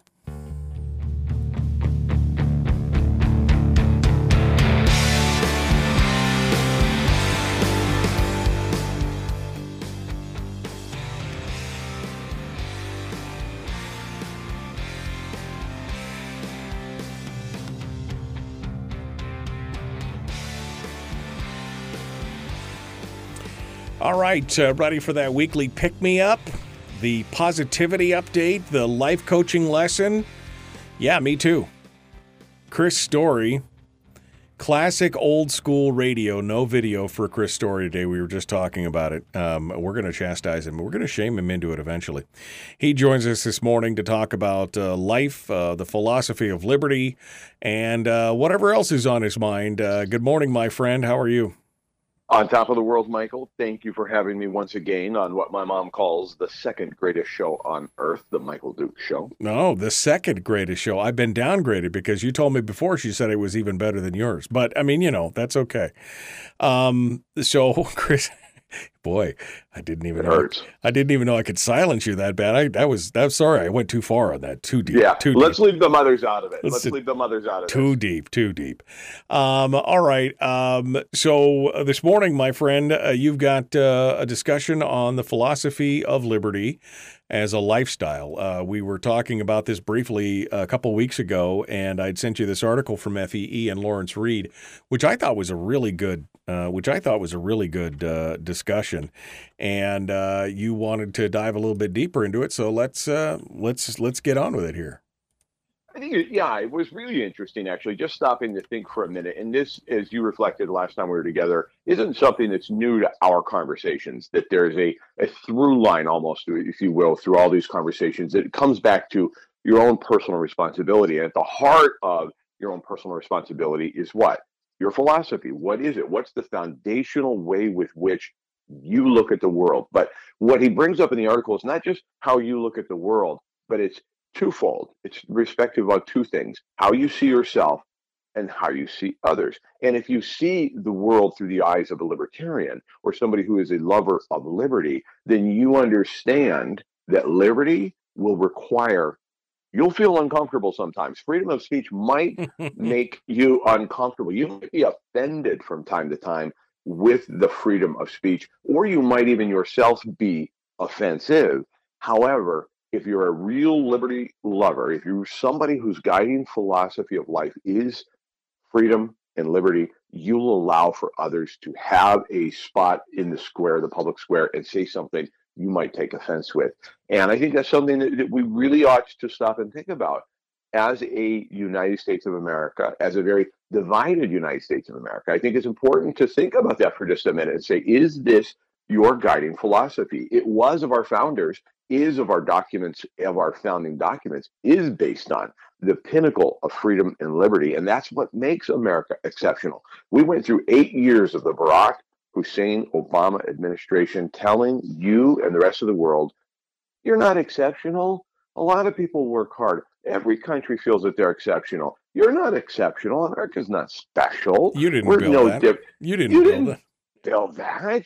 All of these kinds of things. 8 years of degradation of what is liberty and how you and I, people like you and I, see the world, and we see others. I see the world as a place that deserves the liberty we've got. I agree with Bono when he said that there's a little bit of America in the rest of the world. Our greatest export has been our liberty, our individual uniqueness and liberty. And that's how I see the world. So it's difficult for me to see it through the eyes of, say, Obama and other people that feel that way. And there's a lot of them that do, that feel like, well, this you don't deserve this kind of liberty or freedom. In fact, we must check it. One of the great pieces of the article, he talks about meeting a soybean farmer who was all for free markets, except for the subsidies of soybeans. Right. And well, I think that's a case in point. That's a classic. I mean, that's a classic example. The quote in the article, coming out of this is that, he asked the question of the farmer, the soybean farmer told him with a straight face, Larry, I'm for free markets and no subsidies for everything but soybeans. I mean, because again, it's a not in my backyard. I mean, we've seen that in this state where, we're all for smaller government, except for that program, which is in my district, which I can't have you cut, and I'll fight to the death for that one. But other than that, I'm all for smaller government spending and everything else. And look, the one thing that I took away from this article is that, we're all fallible creatures. We're all, nobody ever hits the mark every time. I've been an example of that in my life just as much as anybody else. As much as I love liberty and freedom, I've made some decisions over the years where I go, well, that wasn't a very liberty-minded kind of decision. But as long as we continue to come back to that touchstone, I think we can help spread that idea of liberty throughout the world. And I think liberty was the touchstone of the article, but truly underneath it all is, do you have a philosophy of life, or do you recognize the philosophy of life that you're living such that when you're gone, what will be said of you? When you're not in the room, what is said of you? I lost a really good friend a number of years ago. His name was Ray Clapp. And Ray was a local contractor, and everybody on the Southern Peninsula knew Ray, loved Ray. You never met anybody who didn't love Ray Clapp. He was an incredible human being. And with his backhoes and his elite crew that he surrounded himself with, he was, in fact, an artist with the dirt. He was the dirt whisperer, if you will, gravel. Everything he touched turned to a masterpiece. And I'll give you an example. When he was gone, he had been passed for probably 8 years. Natural gas came to Homer. And they were installing natural gas everywhere, lines going through every subdivision, every neighborhood. And one day they came across my office and said, okay, Chris, we're going to cut through the driveway here and here and bring gas up this direction. And I said, please don't. Please do not cut this driveway. And he said, no, we really have to. We can't. We just don't have the budget to bore all these. We're just going to cut through. But don't worry, we're going to leave it clean, neat, and it's going to look just like we were never here. And I said, Lance, I got to tell you, Ray Clapp installed these driveways for me, and I would just really prefer you didn't cut them. And he said, Ray did, huh? All right, we'll bore underneath them. That says something about what a man leaves behind, doesn't it? Yeah, and how you live your life is reflected in how you're remembered, how people see you, but how do you see the world and how do you see other people? I love that concept that Larry brought to this article, Michael, that how do you see other people and how do they see you? Think about that for a little bit. Just think about the mark you would like to leave in the world. And are you for free markets except for your thing? Or are you for liberty? Well, except for, I don't want those radical right-wingers. I don't want those radical leftists. I don't want them having free speech, by God. I want to have it. How do you see the world? And what impact are you going to be leaving In a recent podcast I did for the Backyard Millionaire, I talked about it. Well, a friend you and I both know, Kipper McGee, as a consultant, he once told me, and of course I should have clarified in the podcast that I don't wear high-heeled shoes, but I didn't. I'll have to go back and post and fix that. But he said, imagine that a woman is walking across a linoleum floor wearing a platform heel. Not going to make an impression. With the focus of the stiletto heel, she'll leave a mark in the linoleum. And I think that's the guiding principle of my life has been, what is my philosophy? A long time ago, I was probably 15 or 16 years old. I came to a conclusion that everybody is an artist in what they do if they choose to see it that way. If you choose to see what it is you do as an art form, you'll bring something different to it than just showing up as a clerk in a hardware store with a grumpy look on your face. I can't wait till 5 o'clock. I once ran across a secretary's computer, and a chat room had been left open in the early days of social media, and a message had been sent, and I wasn't snooping. It was a public computer. He said, I can't wait to get out of here. Oh my God, is it 5 o'clock yet? I was thinking, oh my Lord. Put yourself into your work, whatever it is you do, and become an artist with it such that when you're gone or you're elevated or you're promoted out of that position, you're missed. And we will miss you. You know, this article, and you just touched on it earlier, he talks about the life philosophy, and he does break it up into two parts. He says the first is how you see yourself, which we deal with a lot on this program, right? In our segments with you on this program, we deal with a lot of how you see yourself. And the second is how you see or interact with others in society. And sometimes that may get lost on what we're talking about because, you know, we're talking so much about self-help or self-evaluation or self-this or self-that. But we have to, you know, how do you see other people around you? Do you see them as stepping stones, or do you see them as helpers? Do you see them as cohorts and partners in what you're doing? And do you want to give them the same freedom, the same liberty, the same opportunity that you've had? Or as you said, do you want it to be, oh, it's all good for me except for no, that's mine. Don't touch that. That's my stuff. That's I mean, to me, that spoke loudly to me in this article. I agree. I had the pleasure of interviewing an author and motivational speaker named John Gordon a few years ago, and John's got 20-something books out there. His most famous one is called The Energy Bus, and he's well known in the speaking world and in business philosophy and things like this. He's brought all over the country and around the world to speak into businesses. And I said, John, and because he's incredibly optimistic, he's incredibly positive. His message is uplifting, and he's never seen him without a smile on his face. And I said, John, you have to be one of the most positive people on the planet. In fact, he's written books called like The Positive Team and Positive Leadership and so forth. And he goes, Chris, it's funny. I work at it every single day. When I told my father I was going to become an author, he said, I bet you'll fail. And he goes, this is what I grew up with. My father was a cynic. My father beat me down emotionally, not physically.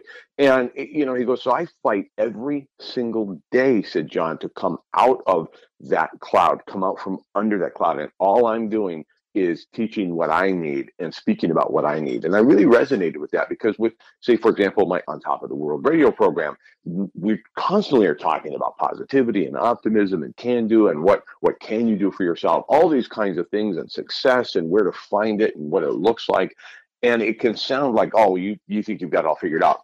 Anything couldn't be further from the truth. In fact, it's a constant search. Just like John said, I only speak about what it is that I need. And looking at the world through those eyes, I'm constantly reminded that, oh, what else could this mean? For example, if you say to me, or, you know, if somebody sees the world as racist, they see everybody is a racist, they're blinding themselves to the opportunity to grow themselves because maybe we're not against you because of your skin color, orientation, or what have you.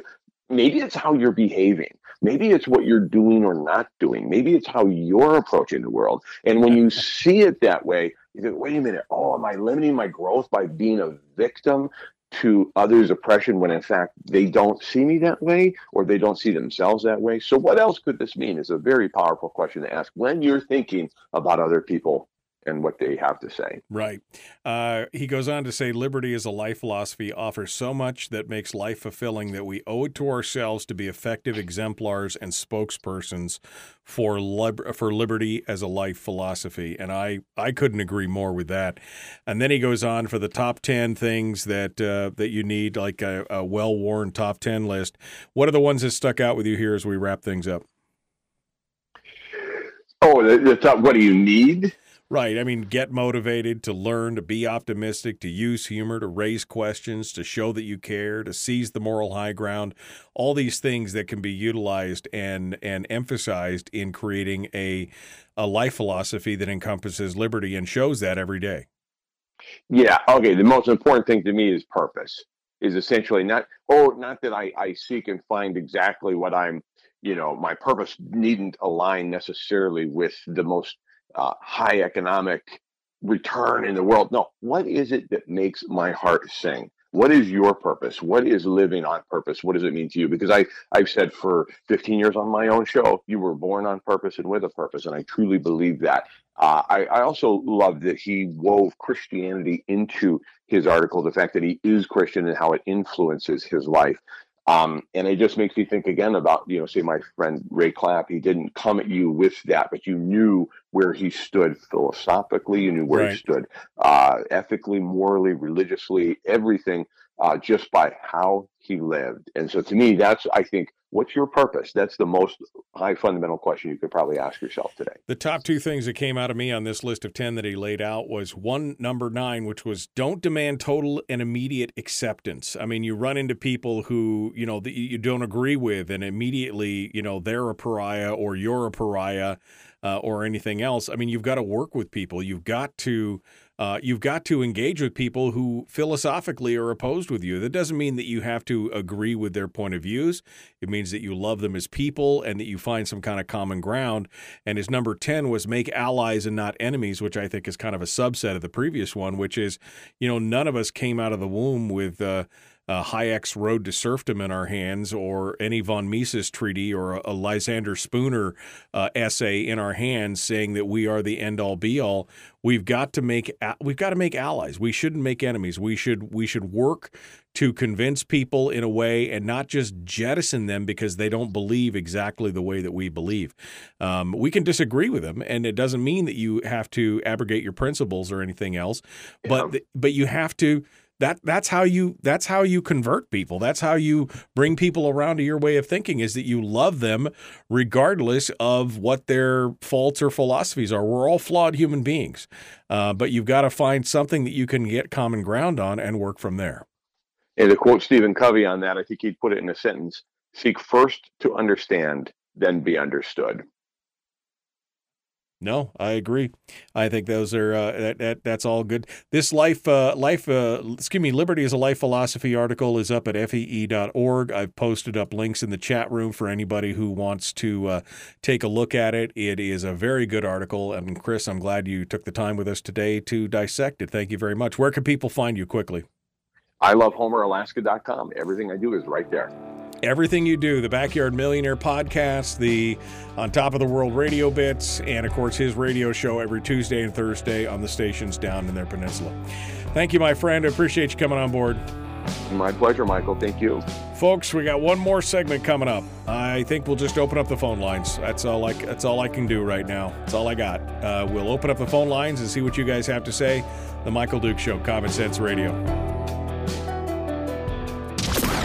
Streaming live every weekday morning on Facebook Live and MichaelDukesShow.com.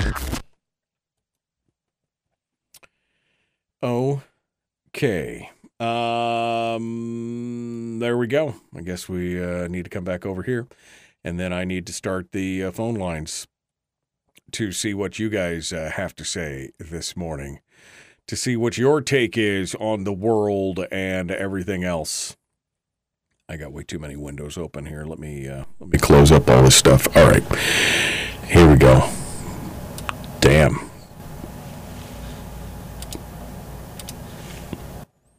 Okay.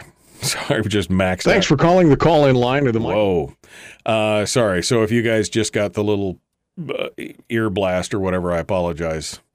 my phone systems try to take control of everything in my computer when I launch it. All right. Let me go up here to see what you guys have to say. Liberty has been taken for granted. It requires vigilance and hard work. Well, I mean, Franklin talked about that. Eternal vigilance is the price of liberty. That is it right there. Can you please repost the article, says Deshana. Okay, I will repost it one more time in all the streams. There you go. Everybody gets it one more time. Liberty as a life philosophy from Lawrence Reed. Okay. All righty.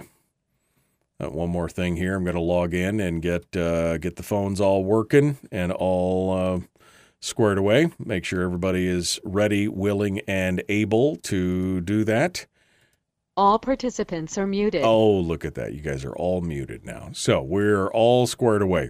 Phone lines are ready, and we will take your phone calls if you would like to do it. 907-433-3150. If you want to call in and sound off this morning, I'd love to hear what you guys have to say on any of this stuff. And so we'll go back over here and see what else you guys want to say here. Let's see. Whine, complain, whine. All right, got that already. Michael Shower says, where does mandatory vaccines fit into freedom and liberty? I don't think it does. I'll be honest. I don't think it does. Again, that's why I said earlier that I think that I'm all for vaccines, but mandatory means nothing. There is no mandatory. Should not be part of that conversation. Let's see. Are those donation amounts on the Alaska Republican Party website, says Rick? I don't think so. This was an email. I don't know if those amounts are there, but I will. I could post them here later on. I could throw those things out there, and I'll post them up on the Facebook page so people can take a look at them, and they can see it for themselves. See it for themselves from this email from Ron Johnson. Okay, coming up tomorrow on the program, Frank Tomaszewski is going to be with us, and he's going to talk with us about his run for the race in the interior. And then we're going to talk with State Senator Mike Shower in Hour 2 for the Shower Hour of Power. On Thursday, we're going to be with, Sarah Vance is going to be joining us in Hour 1. And then we're going to have Elijah Verhagen with us in Hour 2. And then on Friday, I'm working on some guests, and we'll see if we can get a guest on Friday for Firearms Friday. But it's going to be a busy week. We got a lot of things to go over and a lot of things to discuss. So it will be a good discussion overall. And, of course, we'll try and fit in tomorrow is supposed to be the final number rundown for the election for ranked choice and everything. And so we'll have a better idea tomorrow after the show. Won't be during the show, but after the show, we should have some kind of idea. So that means Thursday, we'll probably spend the first 15 minutes on Thursday going over those election results and seeing where we lay out when it's all said and done. All right. Three-way. Shower, McCabe, and MD is what Rick says. Is that what you want? You want to see a three-way discussion between Shower and McCabe and myself? Oh, we might be able to do that. I don't know. We'll have to see. That would be like a roundtable discussion because Shower is my senator and McCabe is my representative. That would be like a three-way conversation with a constituent. Maybe that's what we do. It's not the Shower Hour of Power. It's the conversation with a constituent. Yeah. Less than 1 month for the PFD payout, says Chris. Coming up. That's it's nice to see. It would have been nice if we had our full PFD, huh? That would have been great. Hawk just said, I just got the Novavax that just came out. I waited this entire time for it. Is that a new vaccine? Is that what it is? It's a new vaccine? If so, good for you. Again, I'm not against vaccinations. If you wanted to get the vaccination, I'm all for it. I'm happy. I've got plenty of friends that have been vaccinated. I just didn't think that it should have been compulsory on the government's part. So, yeah, I'm with you on that. All right, let's jump back into it here. We got one line on hold. We're going to continue the conversation. The Michael Duke Show, Common Sense Radio. Here we go.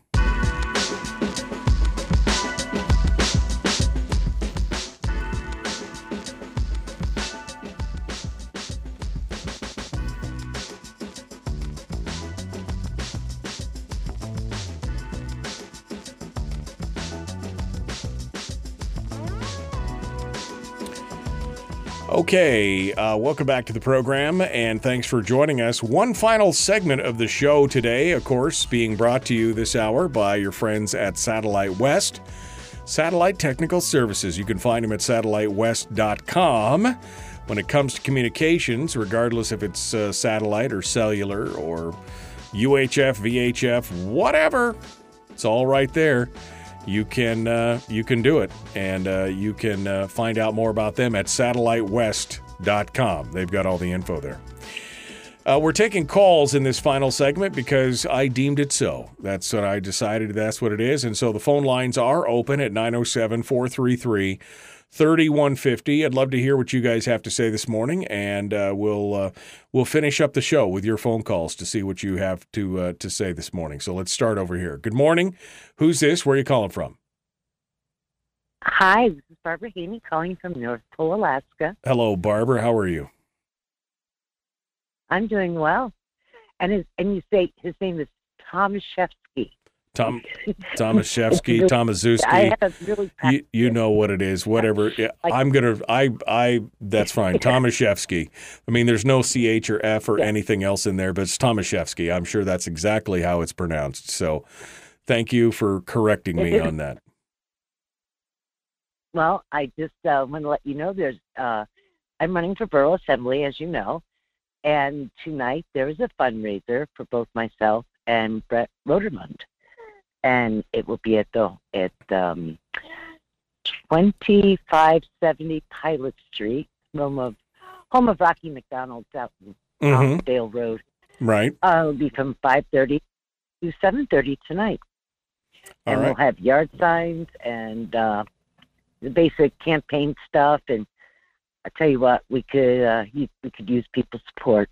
Yeah. No, really. Absolutely. You and Brett. You and Brett had texted me and said he was thinking about it, and I encouraged him to jump on board, and I think you guys would be a good addition to the assembly. I think some good, kind of business sense and some good conservative, thought-provoking values are what's needed in the Fairbanks North Star Borough Assembly right now. Yeah, absolutely. And as you know, you've ran borough races here in Fairbanks. It's basically the size of the state of New Jersey, and it's much larger than any of these House districts. A lot of people tell me, "Oh, you're not in my district." It's like, no, you live in the borough. That's your district, and the election's October 4th. So at large. Really all those seats are at large, right? They're not districted seats. I mean, they say district on them, but they are at large seats. So good stuff there. All right, so tonight 5:30 to 7:30 at Rocky McDonald's house out on Dale Road. Right. All right. Well, it's Pilot Street. Pilot Street. All right, Pilot Street off Dale Road. All right, well, thank you. Appreciate it, Barbara. Thank you for calling in and sharing with us this morning. We appreciate it. That leaves more lines open if you'd like to sound off. Again, 907-433-3150. We go over here. Good morning. Who's this? Where are you calling from? Carlene in Kodiak. Hello, Carlene. Hello. I have two items. One is about the election from the Kodiak Daily Mirror yesterday about the state releases final unofficial primary results. The last two paragraphs, apparently the third place winner will be eliminated and the second choice votes of his will go. It says a winner won't be determined until after the state tallies the second choice votes on August 31. The second choice votes will determine who will fill the last 4 months of the seat following the death of Congressman Don Young. Right. The third place candidate will be eliminated and the votes redistributed to to whoever is ranked second on a voter's ballot. Right. I'm sorry, Michael, I still don't get it, but I thought maybe you would be able to clarify that on a future show. And then about what your friend and Homer talked about, I have people in my life that tell a lot of stories about me, and one person talks to himself all the years that I've known him, and another person, I think, was just trying to get both of my brothers' native dividends. So my daughter said, I'm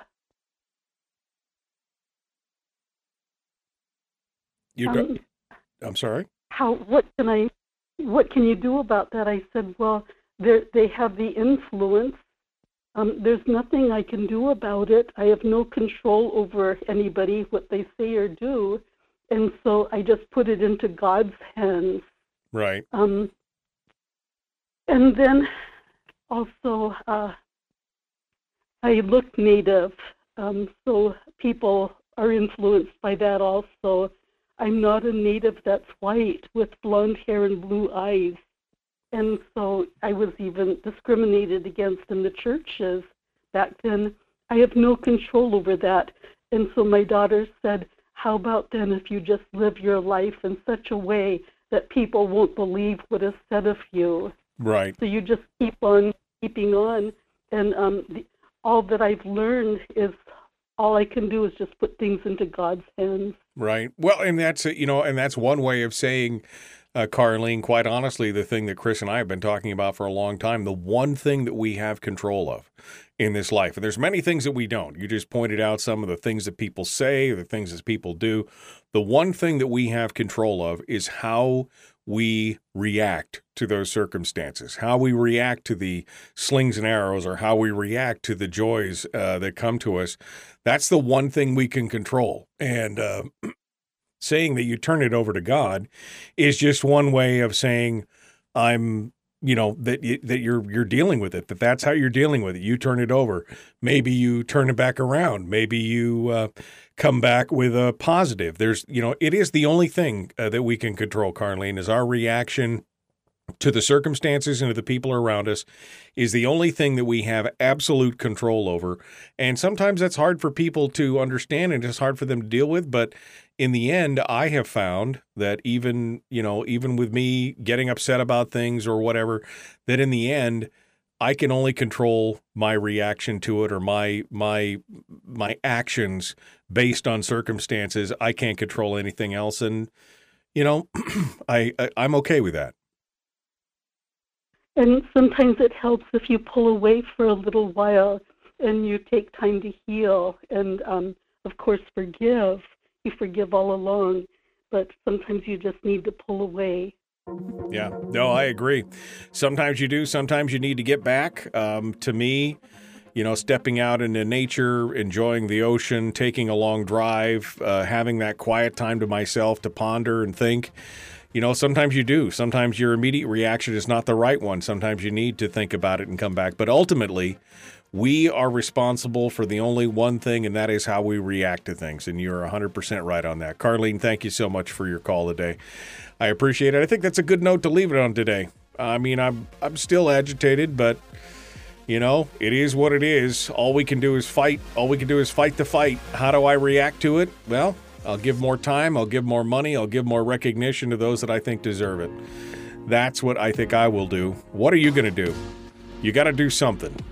The Michael Duke Show, common sense, liberty-based, free-thinking radio. Be kind, love one another.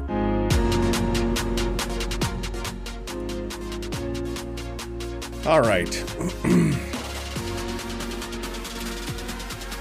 We are out of time for today. And we are jumping into it here tomorrow, first things first. With tomorrow, we're going to be joined by Frank Tomaszewski. I know. I screwed it up. What can you say? I screwed it up. We'll have that tomorrow. Then Mike Shower And, of course, don't forget on Monday, this coming Monday, I will be off the air. So that's where it's going right now. All right, my friends, we are out of time. We will see you tomorrow. I hope you guys have a great day. Just enjoy yourself. Be kind. Love one another. And live well. We will see you tomorrow.